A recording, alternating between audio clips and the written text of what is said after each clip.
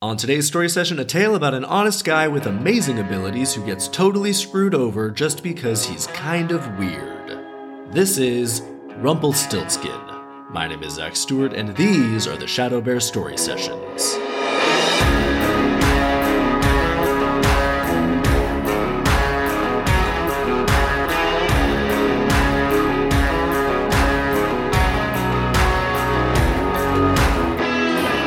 Welcome to the Shadow Bear Story Sessions, the podcast about how brutally dark and totally insane folktales and fairy tales used to be, which in my opinion just made them way better and more entertaining. So I've got the most true to the original version of Grimm's fairy tales that I could find, and we're going through it front to back, story by story. We'll figure out the intended lessons of each story and the actual lessons of each story, and at the end of the episode, I'll adapt the tale into a movie or TV show. Let's get right to it with today's tale, titled Rumpelstiltskin, another classic. We begin. Once upon a time there was a miller who was poor, but he had a beautiful daughter.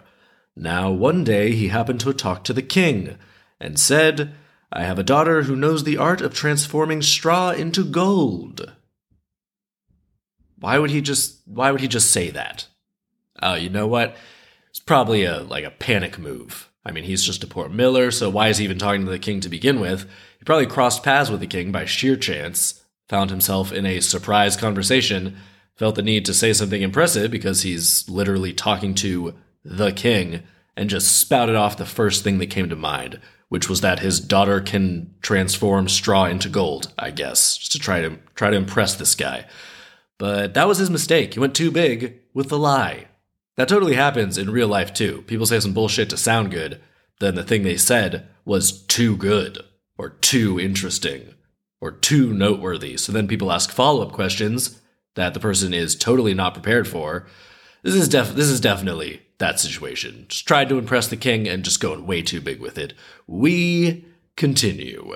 So the king had the miller's daughter summoned to him right away and ordered her to spin all the straw in a room into gold in one night.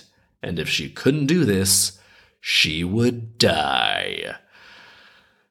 Okay, well, calm the hell down, king. First off, even if she can turn straw into gold, the king doesn't know how it works, how long it takes, or how much she can do in a single night. Wouldn't he be like, wow, that's crazy that you can do that. How does that work? Can I see you do it? Instead, he locks her in a room with a bunch of straw and is like, make it gold tonight or you die. That is psychotic. I mean, think of something even less impressive than turning straw into gold. Someone's like, hey, I can make the best cake you've ever tasted. And the king responds to this by locking that person in a kitchen with 1,000 pounds of flour and eggs and says, turn all these ingredients into cake by morning or I'll fucking kill you. It's like, whoa, buddy. Calm down. That's not how this works. Why are you deciding on these random, super high stakes parameters? Anyway, the father is probably feeling pretty guilty at this point, and yet again, the father in one of these folktales has totally screwed over his daughter and gotten her into a horribly dire situation. Man, these folktale fathers are the worst. We continue. Then she was locked in the room where she sat and wept. For the life of her, she didn't have the slightest inkling of how to spin straw into gold. Yeah, she's probably really confused how she even got into this situation. Just like, oh my god, my dad is a fucking idiot and now I've got to die because of it. Yep, welcome to the world of folktale dads. All of a sudden, a little man entered the room and said, "What will you give me if I spin everything into gold?" She took off her necklace and gave it to the little man, and he did what he promised. The next morning, the king found the entire room filled with gold. But because of this, his heart grew even greedier, and he locked the miller's daughter in another room full of straw that was even larger than the first, and she was to spin it all into gold. Well, now that she's proven that she can do this, you'd think the king would want to keep her happy and just spinning over a long period of time. He would have seen all this gold and just be like, wow, your dad wasn't lying. All right, well, you work for me now. I'll get you whatever you want. Take care of everything for you. Just relax. Keep the gold coming. This king is a psychopath. We continue. Then the little man came again, and she gave him a ring from one of her fingers, and everything was spun into gold. However, on the third night the king had her locked again, in another room that was larger than the other two and filled with straw. "If you succeed, you shall become my wife," he said. Then the little man came again and spoke. "I'll do everything for you one more time, but you must promise me your firstborn child that you have with the king." Out of desperation, she promised to do what he wanted. I mean, yeah, I guess she's really got no choice in the matter if failing means she'll be killed, but it doesn't say that he'd kill her if she fails this third time. It just says she'd be made queen if she succeeds. Regardless, at this point, you'd think she could be like, "I used up all the magic inside of me the previous 2 nights, but I've given you so much gold at this point that you should at least allow me to live." Right? And she's literally given the king so much gold from the first 2 nights. That's just a random gift that he wouldn't have had without her.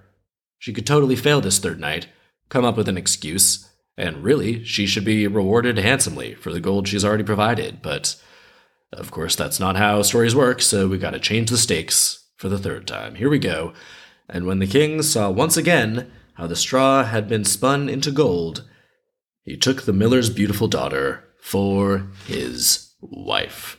Soon thereafter, the queen gave birth, and the little man appeared before her and demanded the promised child.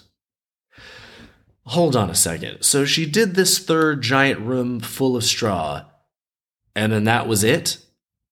King didn't ask for any more straw turned into gold?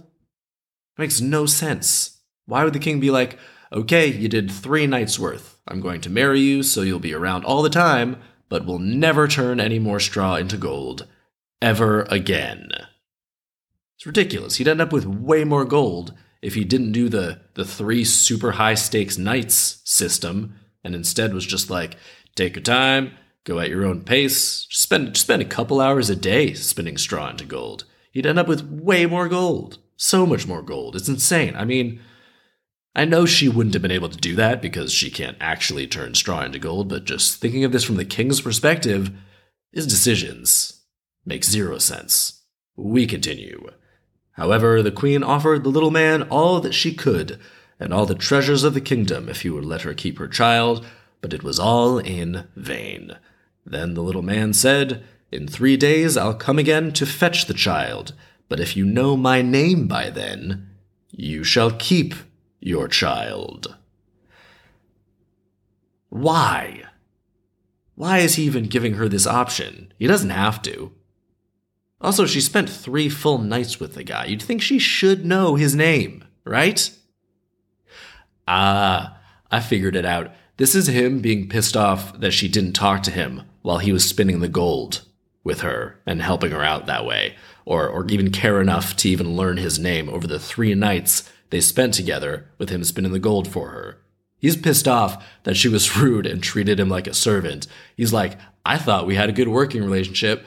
I thought we were friends. I literally helped you out and saved your life 3 times, and you don't give a shit about me. You don't even know my name." This is like if you live in a building and don't know the name of the doorman.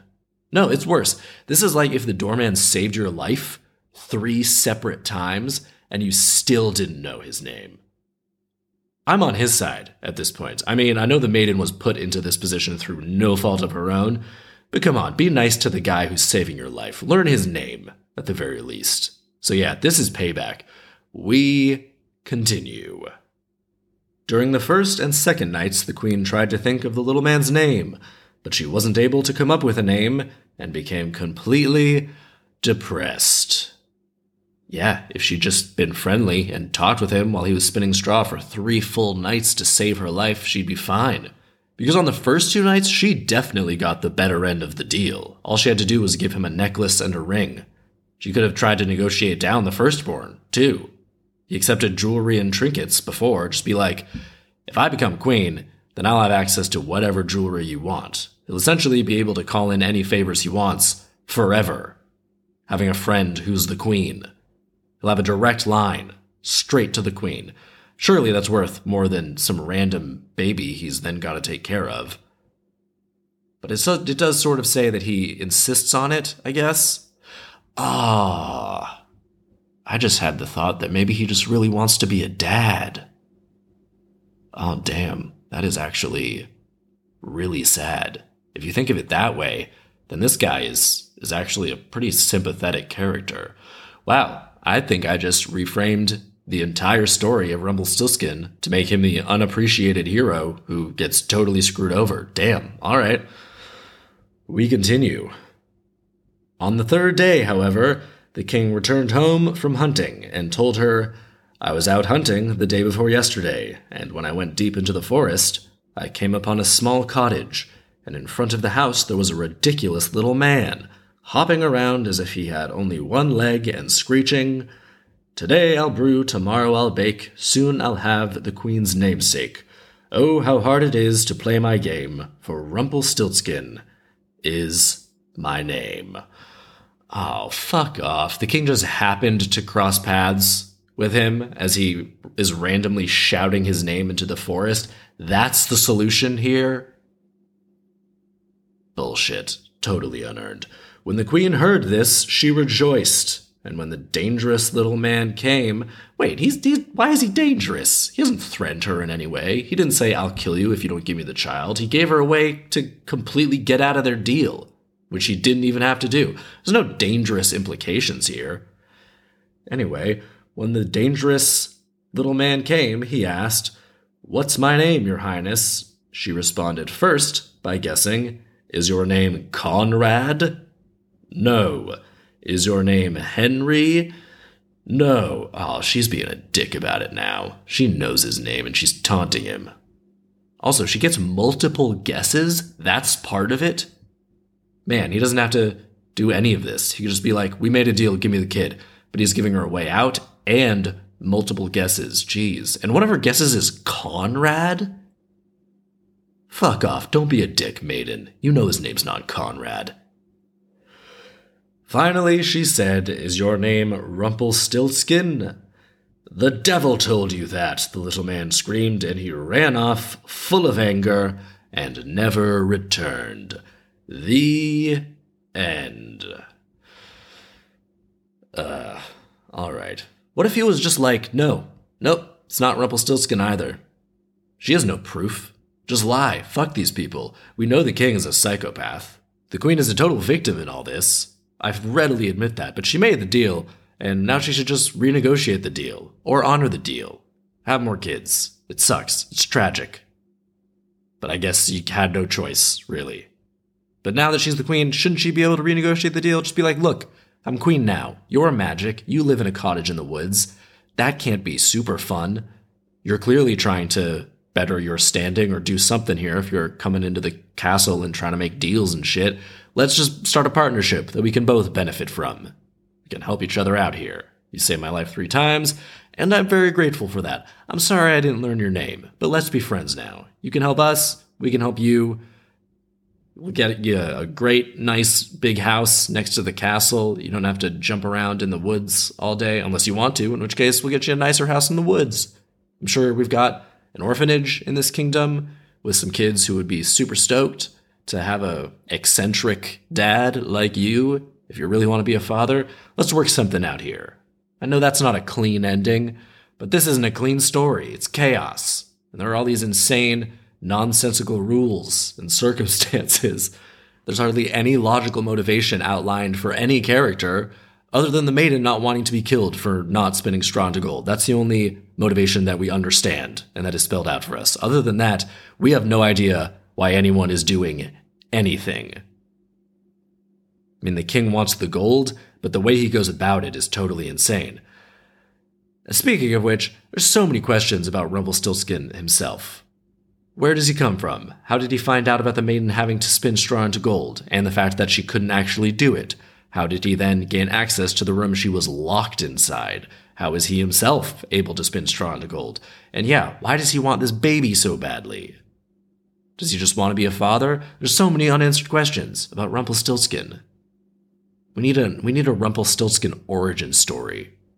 That's what I want to see. But I'll admit, asking for someone's child is really not okay and really fucked up. You should have just asked for for more riches or whatever.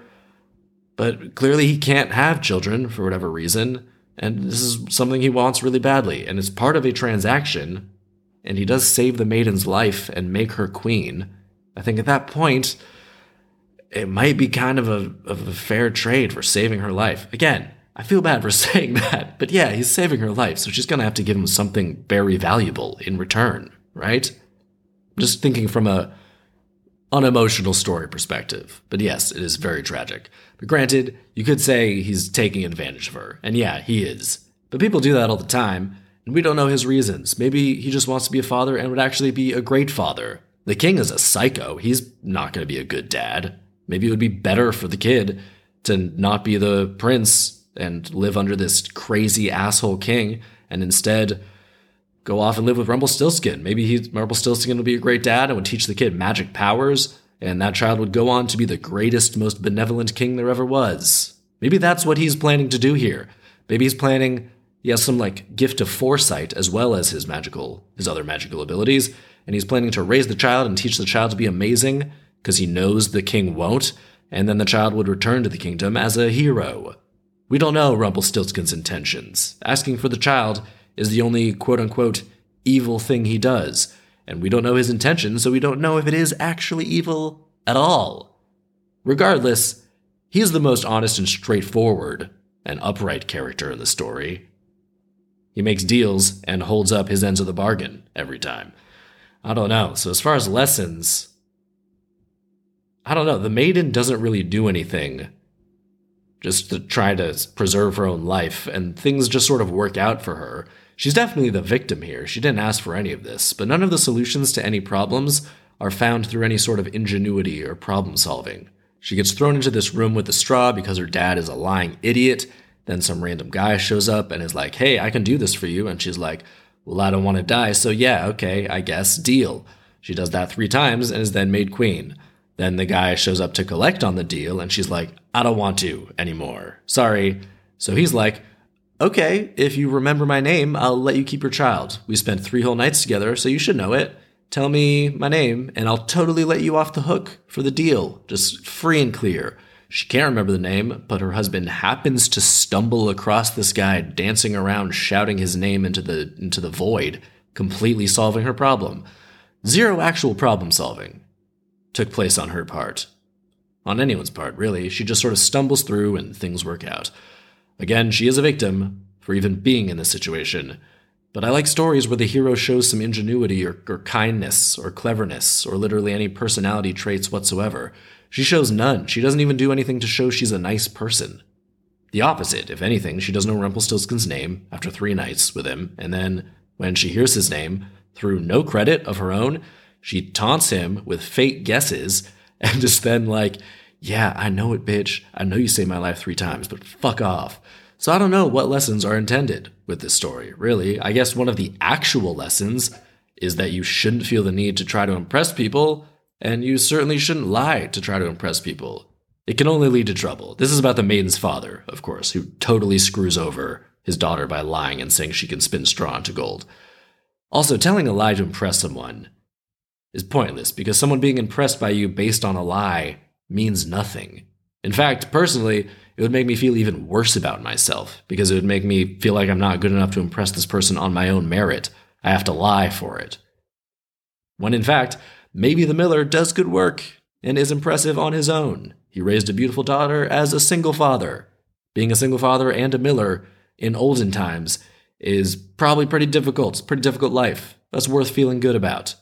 But then he lies and sets his daughter up to be killed, so at that point, no, he shouldn't feel very good about himself anymore. At that point, he's kind of an idiot and would have gotten his daughter killed if not for the intervention of this random little magical man.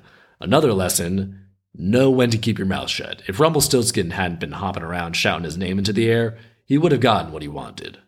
Third lesson, sometimes bad people suffer no consequences because the king is really the villain of this story. He's the only one who threatens to kill the maiden, or threatens to harm anyone, and he threatens to kill her for no reason, and forces her into this entire horrible situation.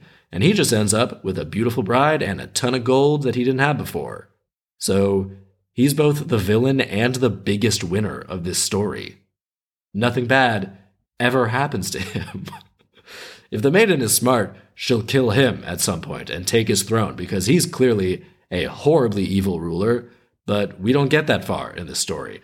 And the last lesson, if you make a deal with someone, just hold them to it, or better yet, renegotiate the deal from a position of strength. Rumpelstiltskin didn't renegotiate, he just weakened his own position by giving her a way out of the deal. Bad move. He should have just been like, fine, you can keep your baby, but instead you gotta give me, and then just name whatever he wants. He could demand way more because she's not honoring their initial deal. It says she offers him all the riches of the kingdom. Take all the riches of the kingdom, man. Probably get a kid with that much riches. I mean, that's really sad to think about, but it's true. So there's another lesson. Know your leverage, and don't be afraid to come up with creative solutions. They could have found a solution that made both of them happy. I genuinely believe that. Instead, Rumpelstiltskin got screwed. All right, let's adapt this thing. I think it would be good as a movie. Maybe you can make this a miniseries. It'll take place in modern day and will star Jason Sudeikis as a big shot at an advertising company. He's not like a partner at the company, but he's high up.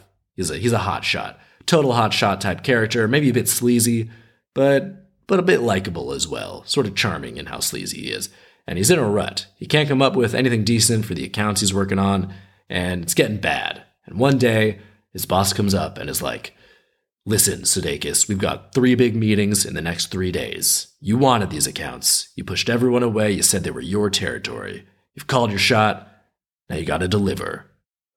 Now, I know you ruffle feathers around here, but so far you've gotten results. But if you drop the ball on these, I won't be able to keep you on. We got the meeting for the big soft drink campaign tomorrow, and we need something good. And Jason Sudeikis is like, oh, I'll knock it out of the park, sir. I'm going to stay in the office all night, work on it the whole night.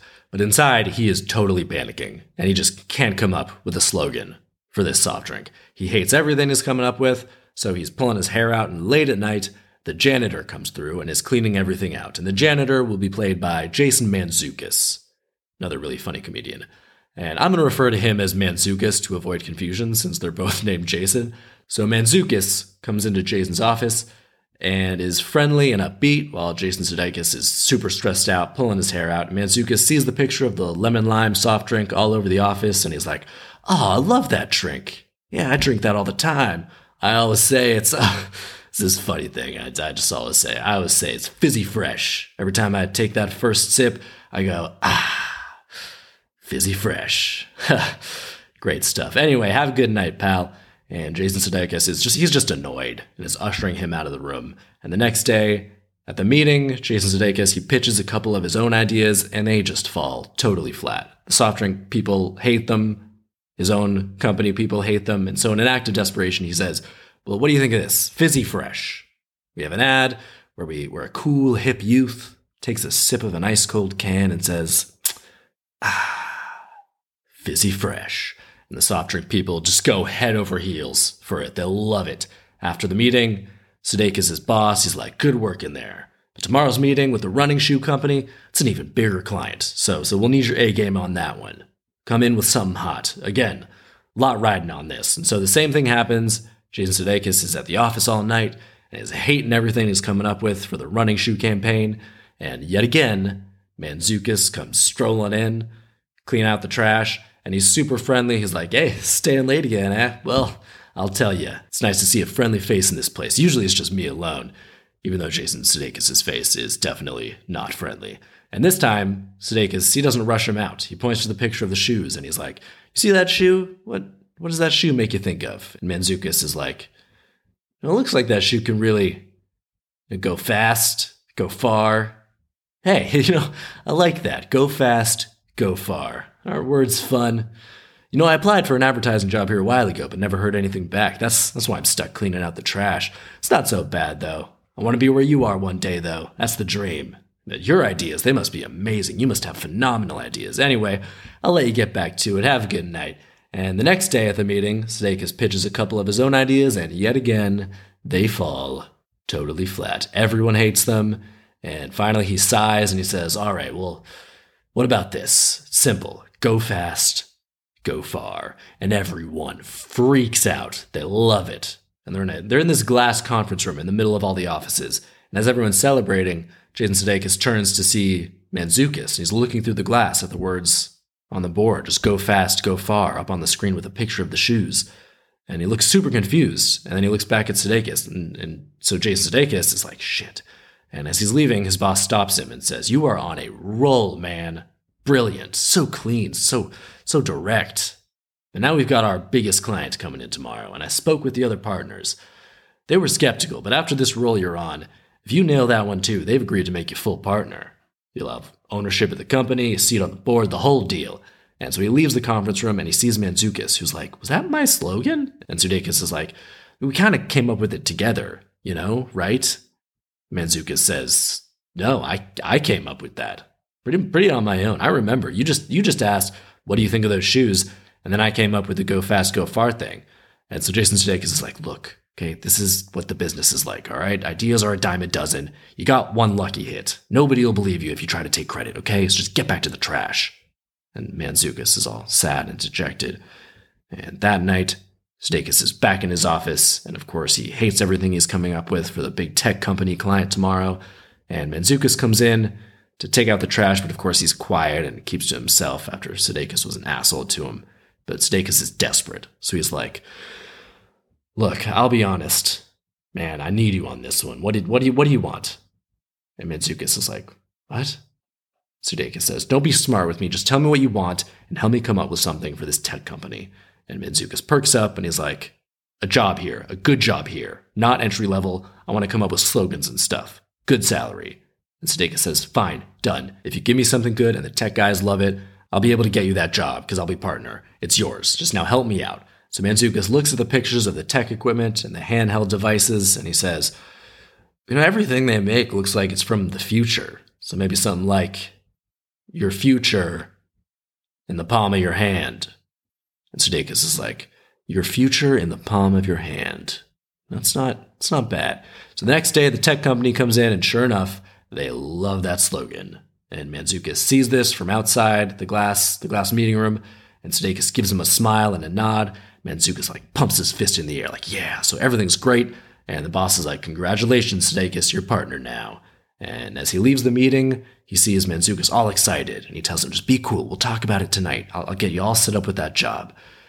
But Sudeikis starts to worry. He thinks that if he randomly gives the janitor a really good advertising job, people will ask questions, and it'll come out that all these ideas that everyone loved were from Mantzoukas. So he decides, I gotta kill Mantzoukas. So that night, Mantzoukas comes into his office like, we did it. Super excited for the job, man. I can't wait. I'm so glad that companies like my slogans.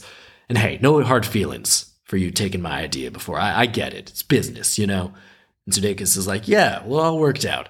Now let's have a drink to celebrate. He's planning on poisoning him with a scotch, but Mantzoukas is like, oh, I don't drink alcohol. And besides, I don't need any. I'm just so happy. And so Sudeikis is like, shit, what am I going to do? And he has to adjust. So he's talking about how thankful he is for Mantzoukas' ideas, and he walks behind him. And Mantzoukas is sitting down in front of his desk. And he takes a cord, and he starts trying to strangle him. And Mantzoukas is like, why? And Sudeikis says, because I can't have anyone know I took all your ideas. And there's a struggle, and they tumble out of the door into the hall. And they're surprised to see the boss with a couple of the partners walking through the hall. They're just there late. And he's like, what's going on here? And Sudeikis says, this janitor just attacked me. Arrest him. But Mantzoukas says, that's a lie. He attacked me. It's because he's been stealing my ideas. And Sudeikis says, this man is insane. Arrest him now. And they're about to side with Sudeikis when Mantzoukas says, wait, I can prove it. And he pulls out one of the phones from the tech company earlier and he says, these look so nice that I went out and bought one earlier today. I thought I could afford it with my new job, but wanted to make sure you held up your end of the bargain. And he shows that the microphone is on and he recorded their entire meeting leading up to the attack with Jason Sudeikis admitting to stealing his ideas and saying he needs to kill him to cover it up. And Sudeikis gives him a look like, you bastard. And Mantzoukas holds up the phone and he just whispers, my future in the palm of my hand, bitch. So Sudeikis is arrested and thrown in jail, and Mantzoukas is given a big new job at the company. because they're like, you really came up with all these slogans, that's fantastic. And sure enough, in a few years, Manzukis becomes partner, and he lives happily ever after. The end. And that will do it for this week's story session. Don't forget to rate, review, and subscribe. Come on back next week for a story titled Sweetheart Roland. Aw, that sounds nice. I'm just surprised to have a male main character who isn't named Hans, for starters. Sweetheart Roland sounds nice though. Maybe for once we won't have a super dark, fucked up story. Or maybe it'll be a total double cross and our boy Roland will descend into complete chaos. Only one way to find out. Come on back next week. My name is Zach Stewart, and these are the Shadow Bear Story Sessions.